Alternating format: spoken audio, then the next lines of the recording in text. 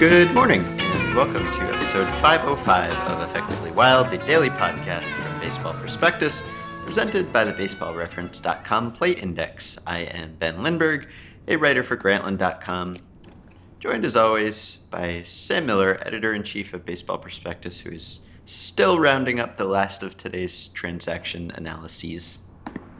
Hi. You must be tired.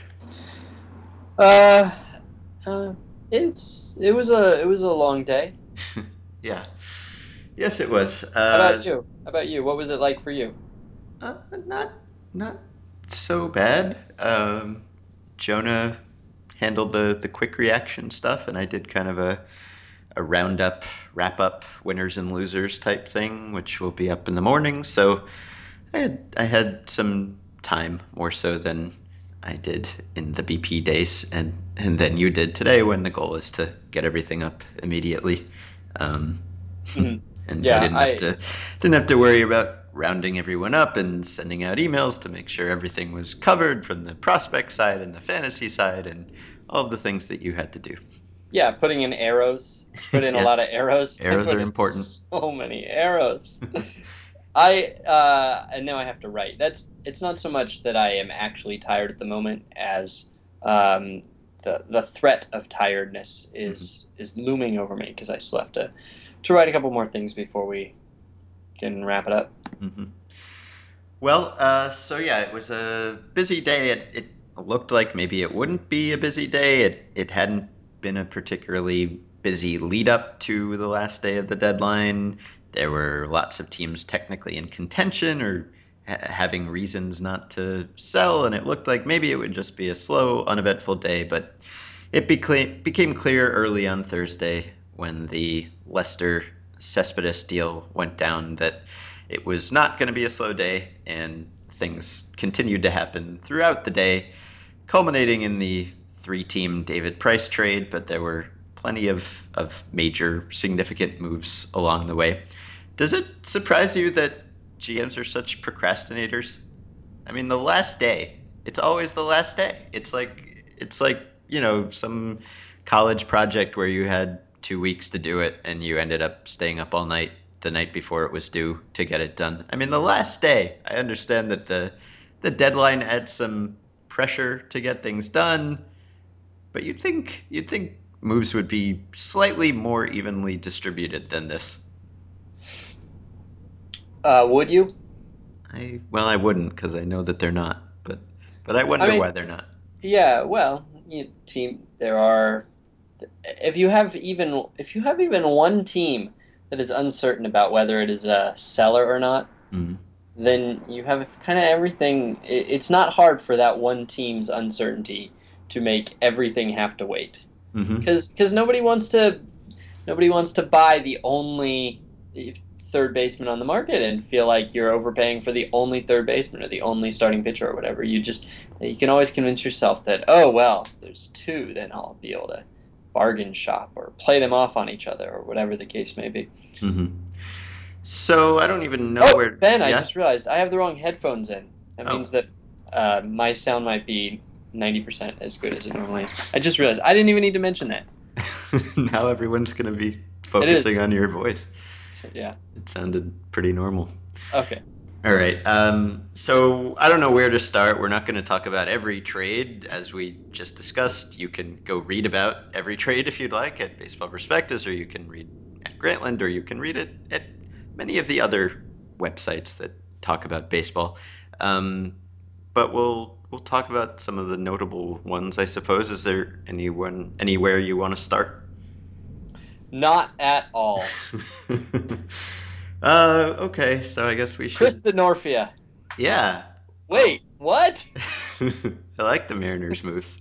Mariners moves were among my favorite moves, but we won't start there. So I guess we should start with the A's and trading Cespedes, trading for John Lester for 2 months of Lester.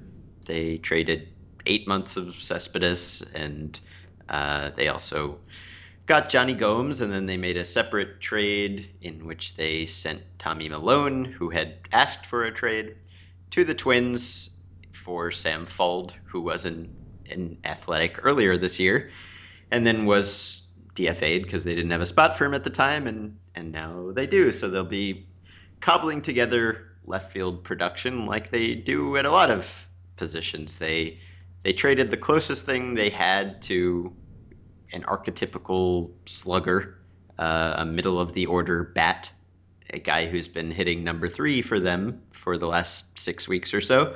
They traded that guy for Lester, and they'll replace Cespedes with, I suppose, some combination of Gomes and Stephen Vogt and Fuld and Josh Reddick and who knows what else. All of the all of the typical Oakland spare parts that fit together in a way that makes them more useful than they would be on their own. So they get, I don't know what percent of Cespedes they get out of those guys, but probably a pretty high percent. And of course they get Lester, who now gives them what was clearly the best rotation in baseball for a period of several hours. Maybe it still is, but it's a rotation that gives you the impression that Billy Beane is doing all he can not to leave anything to chance this time.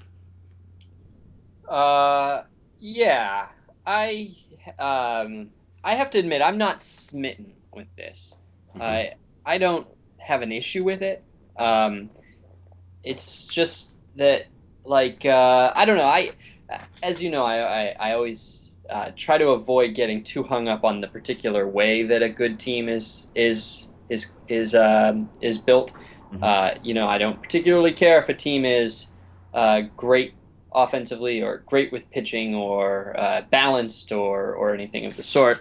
And it seems to me that the reaction to this whole thing is mainly focused on the idea that you need good pitching, um, especially in the postseason, and that's why this is such a great move. Mm-hmm. Um, and I mean, it's not all that. It's partly that Lester is probably better than Cespedes, but I mean, it seems to me clearly that the A's traded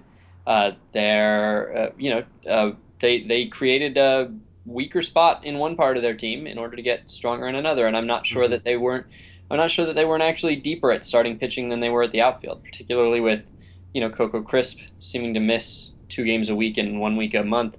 At this point, and Craig Gentry being somewhat uncertain with his broken hand, um, and to me, the difference between Cespedes and a Fold Gomes platoon, um, it's there's a gap there that's probably Mm-hmm. smaller than the gap between Lester and Jesse Chavez or Jason Hamill, Yeah. but it's not a huge improvement to me. It feels like Cespedes is pretty good, and then you certainly, I mean, then you have the fact that next year they won't have Cespedes or Lester, and so I'm not sure that what I would think is, it's an upgrade this year, and if you're going for it this year, then I guess you can justify it as saying, well, it is in fact an upgrade. But to me, it's not quite as much of an upgrade as I would want, considering Cespedes is, you know, pretty tremendously valuable next year at $9 million, Mm-hmm. Yeah. and I would think the A's are going to be good again next year. Yeah, I would think so too. I guess it depends uh, how worried you are about what Chavez and Hamill have done recently, because Hamill has been bad since the A's traded for him in only 4 starts or so, but he's been pretty atrocious. And Chavez has also been bad in July, and there was some concern about him running out of gas and not having the stamina to succeed over a full season. And so, if you think, and maybe this trade is a sign that they think that those guys aren't so great, I mean, then you're talking about Lester, because a fourth starter will pitch in the postseason probably, or it's probably an advantage to have him pitch in the postseason. And I think I'll write about this for next week maybe, but it's something that we talked about online recently. Just the idea that maybe having a top heavy rotation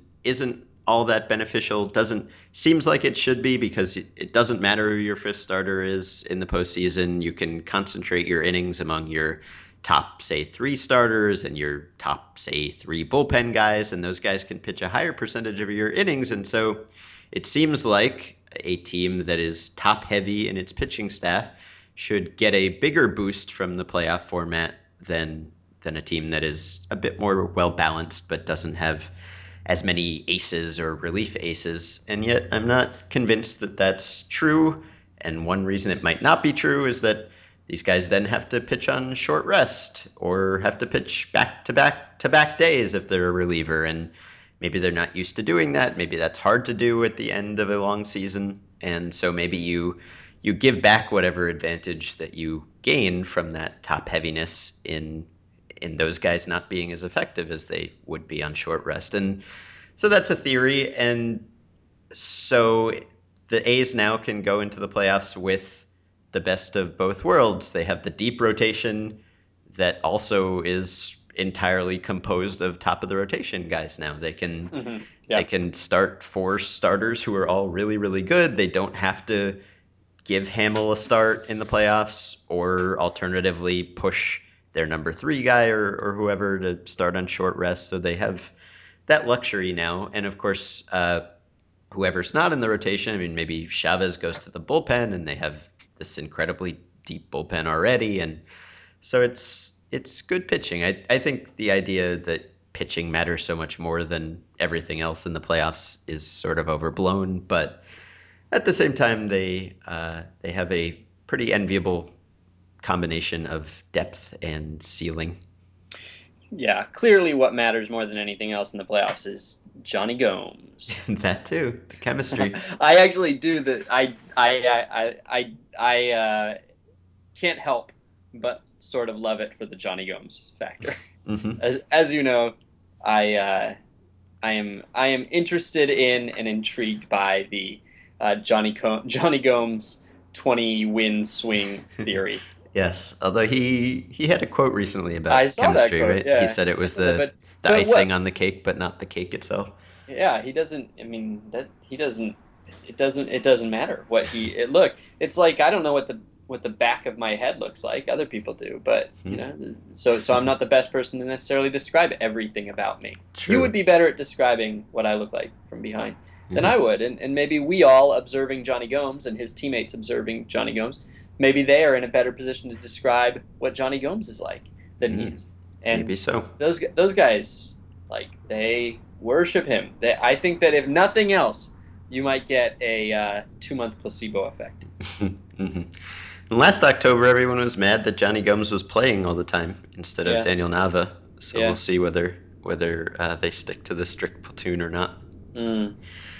Um, and then the Red Sox side, I mean, that was our whole show yesterday, which, as as I feared, was quickly kind of out of date by the I time don't many think of it was. I people don't think it listened to it. Yeah, was not really, but not even slightly out of date. mm, yeah, out of date in that we didn't know what was going to transpire, but we talked about the motivations and everything. So they did go through with the Lester trade. They did go through with the Lackey trade.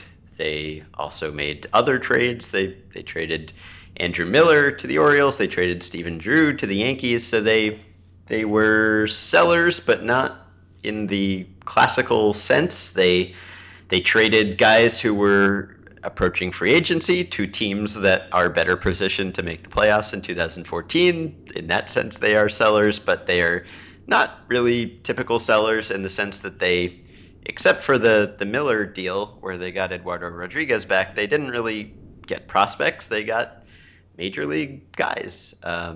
They got Kelly Johnson for some reason. I'm not clear on what the purpose of that is, but they got Cespedes and they got Alan Craig and they got Joe Kelly, and these are clearly moves made with 2015 in mind, I suppose, and you can see how you can envision the Red Sox contending team coming together. I mean, Craig certainly has his question marks at this point, but they added outfield offense, which is something they've lacked this year. And as we talked about yesterday, they don't have a ton of financial commitments, and they have plenty of mid and back of the rotation guys from their farm system who seem ready to take over those roles. So it seems like the only thing that they really lack that would make them among the favorites heading into next year would be high ceiling starters, top of the rotation starters. And I guess some of those guys are available this winter, whether it's Scherzer or whether it's Lester. Maybe they'll actually pull off the trade Lester and re-sign Lester gambit. Actually, I saw a tweet from someone I think who does the Red Sox post game stuff on Nesson, who said that a Red Sox source told him that the team wanted to trade Lester to a team that they didn't think could re-sign him in preparation for making an offer to bring him back this winter. Hmm. So maybe that's a thing. Yeah. We have them, incidentally, our playoff odds have them as a sub 500 team, true talent team before these trades. So Mm. they are not quite the Rays, where we think that they have underperformed in an exceptionally fluky way. Mm-hmm. The system, it didn't love the Red Sox even last year. It liked them. Mm-hmm. I think it had them at like 85 wins, and it didn't And even like the Red Sox the Red internal Sox own system system. Yeah, exactly. had Didn't them love them. at So something. Yeah, that was from the Alex Spear essay in the annual. yeah, so it's not quite clear that they have a definitely front running team, but they should have plenty of flexibility Mm-hmm. to have to make a front running team. Mm-hmm. I guess I don't know. It might depend on how many teams they're bidding against. Yes. If the Yankees and Dodgers are overextended, and if the Cubs decide to wait one more year, then it becomes a much easier job for the Red Sox this Mm-hmm. offseason. And speaking of the Yankees, I like what they did. I like what they did a lot. Yeah, I do too. Uh, they they were in this position where I don't know, their playoff odds were like 15% or something. For the Yankees, good enough that they might as well go for it, but not so good that they should trade everything that's in their farm system, which they have a few appealing prospects. And they have to at some point find a way to graduate something more valuable than a bullpen guy or a back of the rotation guy, which is all their system has really produced since Brett Gardner. Um, and it's tough to make a team entirely out of free agents. So at some point they have to find a way to graduate someone who can contribute. So it probably made sense for them to hang on to as many prospects as they could while giving it a decent shot for this year. And I think they pulled that off perfectly. They added Drew, who is good. He's going to have to play second base for the first time in his career because, of course, Jeter is a immovable object at short. But they added Drew. They added Martin Prado, which was a nice move too, who gives them a lot of flexibility. And they added Chase Headley earlier in the month. They added Brandon McCarthy earlier in the month, and they didn't really give up a whole lot. They They give gave it, up yeah, it's guys like incredible. Fidel Nuno and Peter O'Brien and all these marginal prospects at best. Rafael DePaula, I guess, is a little bit better, but nothing that really hurts. And it costs them money, of course, but that's what they have at their disposal. So I thought they did an excellent job. Yeah, it's almost incredible the bucket of slop that they sent out on the rest of the league. It's really incredible that they convinced like a lot of these guys. It's sort of incredible that they convinced anybody to take them in any context, and that's all they gave up is pretty good. Although it's not like they added a bunch of all stars. I mean, Brandon McCarthy, who we like and Hmm. who seemed to be pitching pretty well before he got traded, and who has been pitching well since. He was like 1 in 42, Yeah. and of course, Stephen Drew is doing worse than Kelly Johnson, I think, thus far. He's hit more or less like Steven Drew in July. He was awful in June. And Chase Headley was nothing but memories at this Hmm. point. And who's the last one? Prado. Oh yeah, Prado's been replacement level and is what signed for 3 more years, something like that. I think two So more. Although, I mean, two more at 11 million per, which I is like it. I like it. it's I'm just fine, saying right? that Yeah. I'm just saying that if you chose to make the opposite argument, Mhm. if your hot take was look at those Yankees, there they go again, that it would be pretty easy to make, to choose a few details about every player that explain why they were available for a hefty discount. Yeah, it's not ideal to build a team the way that they've built the team, but with the constraints that they are operating under as far as lack of homegrown guys, I mean, it would have been nice if they had started the season with Stephen Drew or and I know they talked about it, but that didn't happen.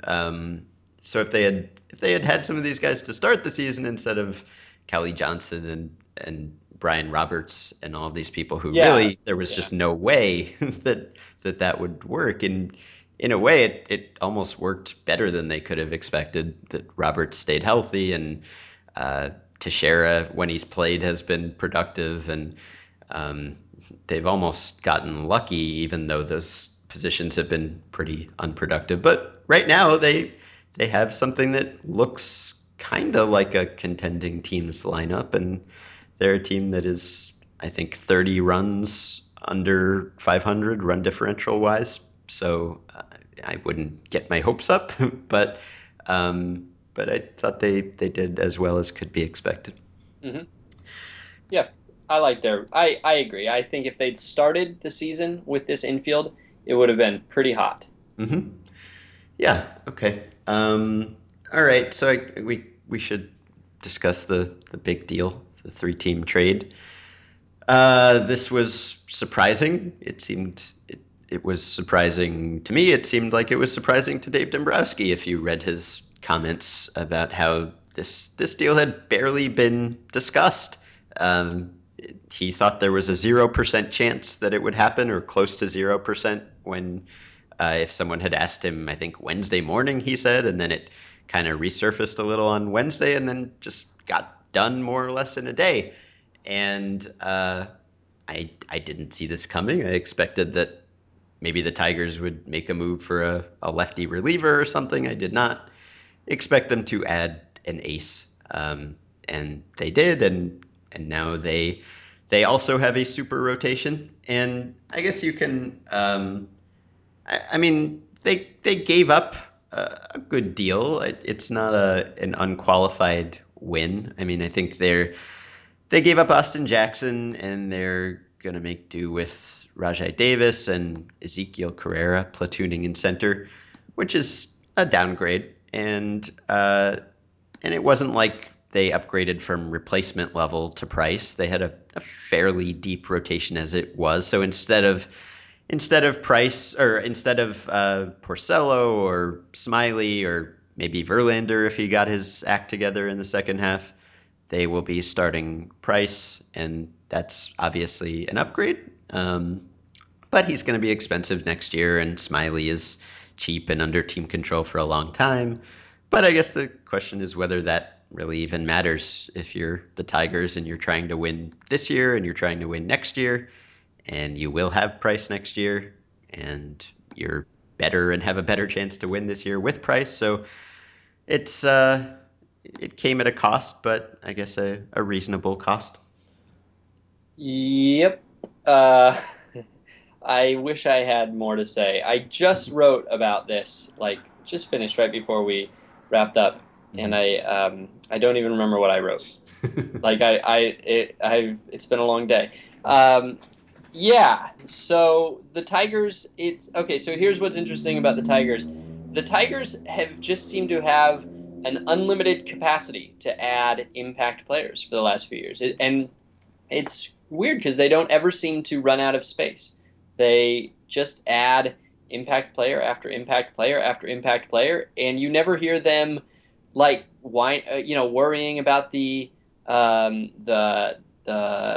luxury tax, and you never hear about how they have six unmovable contracts, and they they're like sort of sneaky huge. But yeah, this is obviously Like I didn't expect anybody would get David Price without having some sort of cringy, what did we just do kind of feeling. Hmm. And they don't have that at all. I won't miss Smiley. Like if I were the Tigers, I wouldn't miss Smiley at all. I think that's a perfectly replaceable part. Hmm. And David Price is incredible. So Hmm. uh, it's it's sort of shocking that they were able to get a guy who is somewhere between like the second and seventh best pitcher in all of baseball for you know, not that much, and really nothing that's going to let, even if it is, even if you can make the case that, you know, Jackson and Smiley are really valuable and, you know, the cost control or whatever, there's no way that in 6 or 7 years anybody holds this trade up as an example of like a disaster trade. There's no chance that they gave up Jeff Bagwell or John Smoltz, you know, to do this. It's like the downside is really sort of shockingly small for this Hmm. trade. Hmm. Yeah, and so we'll talk about the other sides of the trade. The side that people are probably less interested in is the Mariners side. I thought the Mariners did a good job at the deadline, both in acquiring Jackson to play center and in acquiring Chris Denorfia to, I don't know, play outfield corners, platoon with people. Um, Both of those guys are upgrades. The Mariners have had really, really awful offense from their whole team to an extent, but particularly from their outfield. They were getting nothing out of guys like James Jones and Andy Chavez. So this is an upgrade. If anything, it makes their defense better, which is amazing because they have the best defensive efficiency in the majors already. Um, and they gave up Nick Franklin, who very, very clearly was not playing any sort of role for them. I'm sort of surprised that they were able to get much for him because it seemed that they very clearly telegraphed that he had no future in Seattle. They've been moving him to all sorts of different positions. They signed Cano. They've been playing Brad Miller and even Chris Taylor instead of Nick Franklin. So um, maybe they handled him strangely, but if you accept that he just wasn't really going to be a player for them, I thought they did a pretty good job getting Jackson, who's a big upgrade, and Denorfia, who's a decent little buy low. So that's the Mariners side. Yeah, the Mariners, I think that as far as a single trade that I like the most, any one team, any one haul, I feel like Franklin for Jackson might be the single cleanest, coolest move any team made today. Hmm. Yeah, in my post, I think I ended up writing the most about the Mariners and the Yankees, even though they didn't make the highest profile moves. So the Rays, it sounds like from what you've said about Franklin and Smiley that you are underwhelmed with the Rays' return for Price. I don't know that I'm underwhelmed isn't quite what I would necessarily say. I'm sort of saddened by it more than anything, just because I feel like it's a move that helps them for the next couple years, and they're going to be kind of hanging on by their fingertips for the next couple years. I think they should be good enough to compete, and in 2015 and probably in maybe in 2016, and Smiley and Franklin are kind of helpful for that because they're major league ready right now. Smiley's, you know, practically a veteran, and Franklin, you know, if it's not coming now, it ain't coming. So uh, Hmm. there, it's good for those couple years, but there's just such a looming sense of disaster. It seems like around the Rays. Um, Beyond that, they haven't had successful drafts for more than a half a decade. Hmm. They didn't really get the kind of haul from David Price that you can build 7 or 8 years of a franchise around. Hmm. And I'm not sure that I mean, maybe that would have been the wrong move. First of all, maybe that wasn't available to them. It's quite conceivable that there was no offer out there that would have done that. But, you know, generally in history, we see that ace pitchers who have some club control left, who get traded, bring back some pretty impressive hauls. And the kind that you can build around for 6 or 7 years. And they didn't do that. Instead, they got two pretty good guys who will help for the next couple years. Smiley will get traded sometime in 20, probably 17. So he's already practically gone. The Rays will barely get to know him.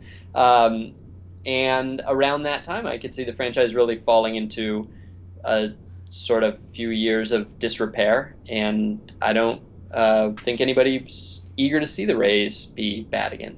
Hmm. Yeah, Maybe they are. some people probably are. Some people. I yeah, I kind of wrote that. I don't know, on its own merits, it's not awful. It's maybe sort of a letdown just because the price sweepstakes has been going on for so long that you expected that when it finally was resolved, somehow there would be a big name involved, and maybe and of course, big names have been rumored to be included in those trade talks at various times, and we saw the Rays get Myers the last time they made a major pitching move. So there was maybe an expectation for more, or maybe just like a necessity for more, that you have to hold the Rays to a high standard in these moves because they kind of need to hit a home run every time. Um, and this So the time they maybe just sort of, I don't know, doubled or something. Yeah, the package they got back is a lot like, to me, it seems like a lot like the package they got for Scott Kazmir. Hmm. It's three similar types. Smiley is more advanced and has bit more service time than Alex Torres did. But, you're talking about three fairly similar types. And Kazmir at the time wasn't that good at all. And it was just sort of a surprise they could move him for value at all. He cleared waivers for Pete's sake. Whereas Price is the most desirable, desired traded pitcher in like 3 or 4 years. Hmm. So it's sort of surprising just to see the surface similarities between those moves. And maybe like I said, maybe it's just that there's no Tony Regans anymore. Hmm. I trust that the Rays got the best move or the best package that they could. Hmm. They are certainly aware of what they need and of what was out there, and I don't intend it as any sort of criticism. I really do believe they got the best that they could get. It's just a little disappointing because it's kind of fun to watch the Rays pull off a heist. That's a thing Hmm. that we've grown used to, and that I always sort of feel slightly giddy, even though I don't have any rooting interest in them, Hmm. just to see these smart underdogs do smart things that make them not underdogs anymore. And this one, I don't have the feeling that this ends up with a World Series for them or anything like that. So a Hmm. little sad Yeah, is all. and I don't know, maybe we don't pay enough attention to the money Price is making, and he's making 14 million now. We figure he'll make what in the 20 million range next year, Hmm. and it's hard to offer a whole lot of surplus value when you're making 20 million. I mean, especially given that he's a pitcher and who knows, he could get hurt. If he's healthy all year and is great, then he'd be worth more than 20 million. But once you build in the risk that he won't be healthy, maybe it's not all that much extra value. So maybe that's part of it, is that we're looking at price and we're looking at his stats and not so much his salary. Uh, so I guess we can just briefly cover the Cardinals trades. It's not all that fascinating. They needed rotation help. Shelby Miller has been shaky. Michael Wacha's hurt, so they traded for Masterson and Lackey, which I guess how good that is sort of depends on whether they actually get Lackey at league minimum next year, or whether they have to give him much more than that. That will kind of determine maybe how good a deal it is. And then they traded Kelly and they traded Craig, and now they have a place to put Oscar Taveras. And I don't know. On the whole, it probably makes them better for now. They gave up some stuff, but nothing crippling. Not really moves that fascinated me, but Yeah, how much do you think they should be terrified of John Lackey's opinion about his own contract? uh, I heard a lot. It yeah, felt like that came up a lot today. yeah. Well, because he's what? And Threatened not to play, right? So. the more it comes up, the more it starts to sound like an option. And like Mhm. the worst thing is that this becomes like a debate about whether he should or whether he could. You don't want it to even be seen as like, oh, well, there are two routes he could take here. But it seems like it's getting more and more like we're waiting to see what he'll decide, which kind of dooms them. If he thinks he has a choice, Yeah, so what that do you think they do? Like, let's say let's say Lackey, what does Lackey do? What is he threatening to do? Is he threatening to retire? Is he I think threatening so. to just hold out? I think Remember retirement is. holdouts, Ben? Do you remember holdouts? I've read about them. Man, back when I was a kid, there were just always kids, always players holding out. Hmm. That's like spring training. Guys would just not come. Like Ricky Henderson would just show up a few weeks late every year, holding out. Yeah. So I don't know, and it's.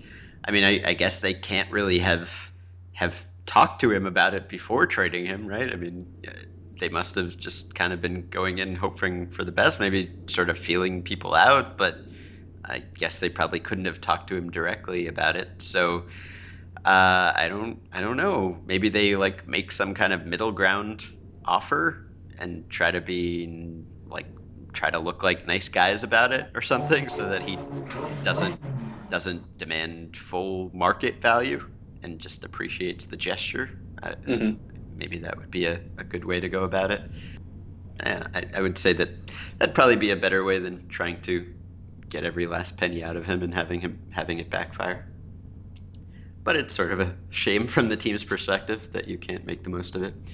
Well, and it's almost like you like, and I wonder if they just trade him and like if everybody just keeps trading him around and trying to like squeezing 70 cent, like basically like a guy owes you money but you're never going to collect it from him, he's never going to pay you, so you sell the debt to somebody at 60 cents on the dollar and then 30 cents, and eventually there's some collection agency that is only that is only paying a nickel on the dollar for it, and he takes you to court.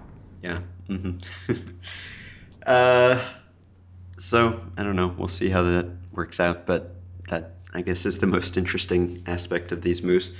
And I don't know, the really interesting thing to me, as I mentioned on Twitter, was that these were the two teams that we thought would not be making moves for rotation help prior to the season when you did your Pacoda ranking of each team's rotation depth.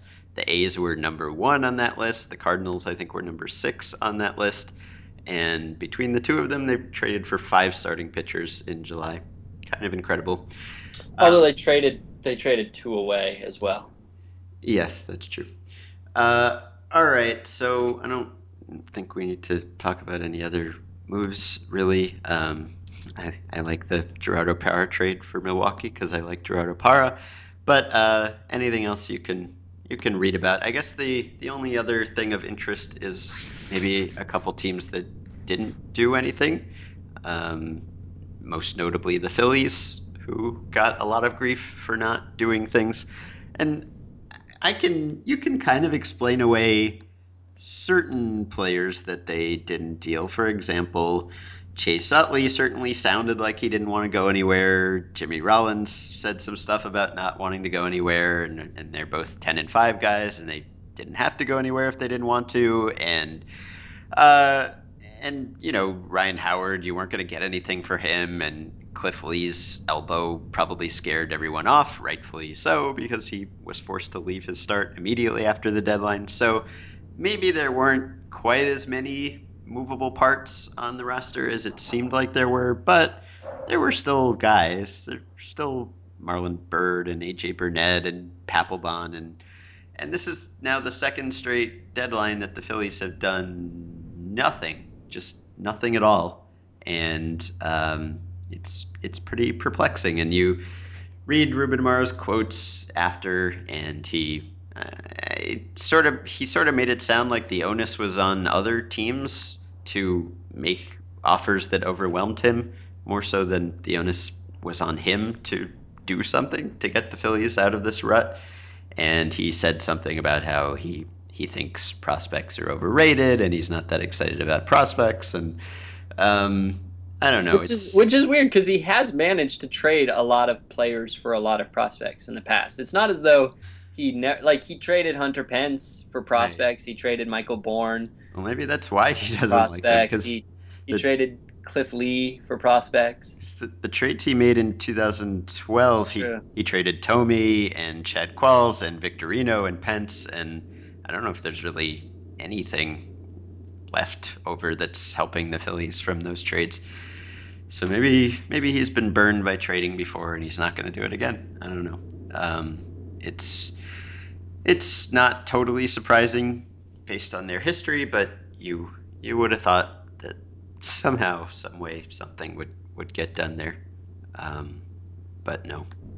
And then the only other team that I thought I was surprised didn't do anything. I mean, you could be semi surprised about the Dodgers not adding a reliever, or the Giants not adding a second baseman, or maybe the Pirates not doing something. I thought the Blue Jays not doing anything was sort of surprising, just in that I think they were the team with the highest playoff odds that didn't really make a move other than the Denny Valencia trade. Mhm. And they had something like a 60% chance of winning the wild card. They are currently in possession of a wild card spot, but only like a 40% chance in the AL East. And so they're in a position where every win would make a pretty big difference to their bottom line. And they just didn't do a whole lot. And they've got guys coming back like Lind and Encarnacion and Laurie, and so you could see why they wouldn't have wanted to make a big move for a position player, although maybe like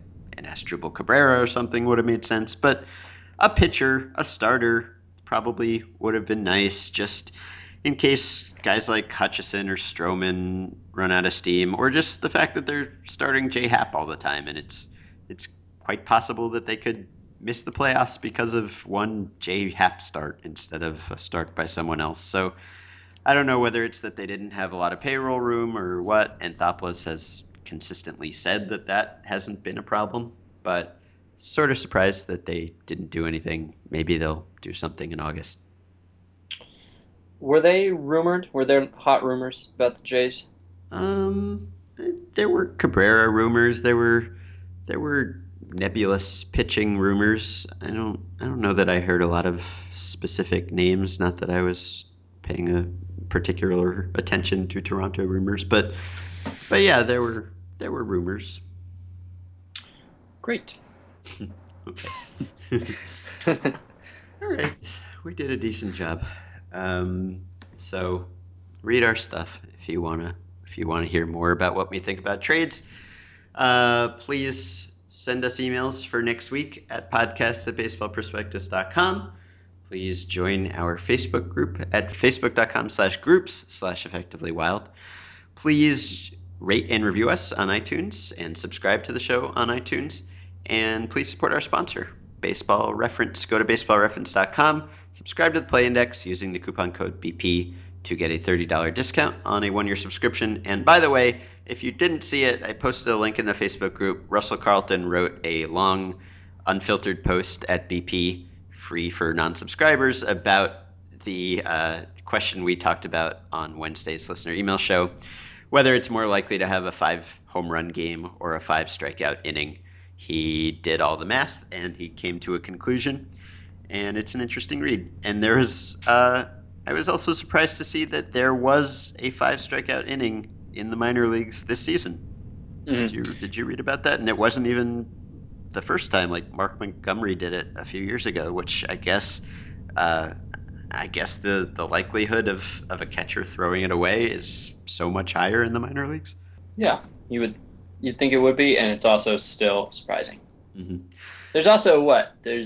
I mean this doesn't by Russell's math it should happen like every couple universes. Like it should just happen virtually never. So what I'm gonna say is not actually interesting, but there's like eight times as many games, right? Yeah. Mm-hmm. If you count all the minor leagues down to, you know, Dominican League.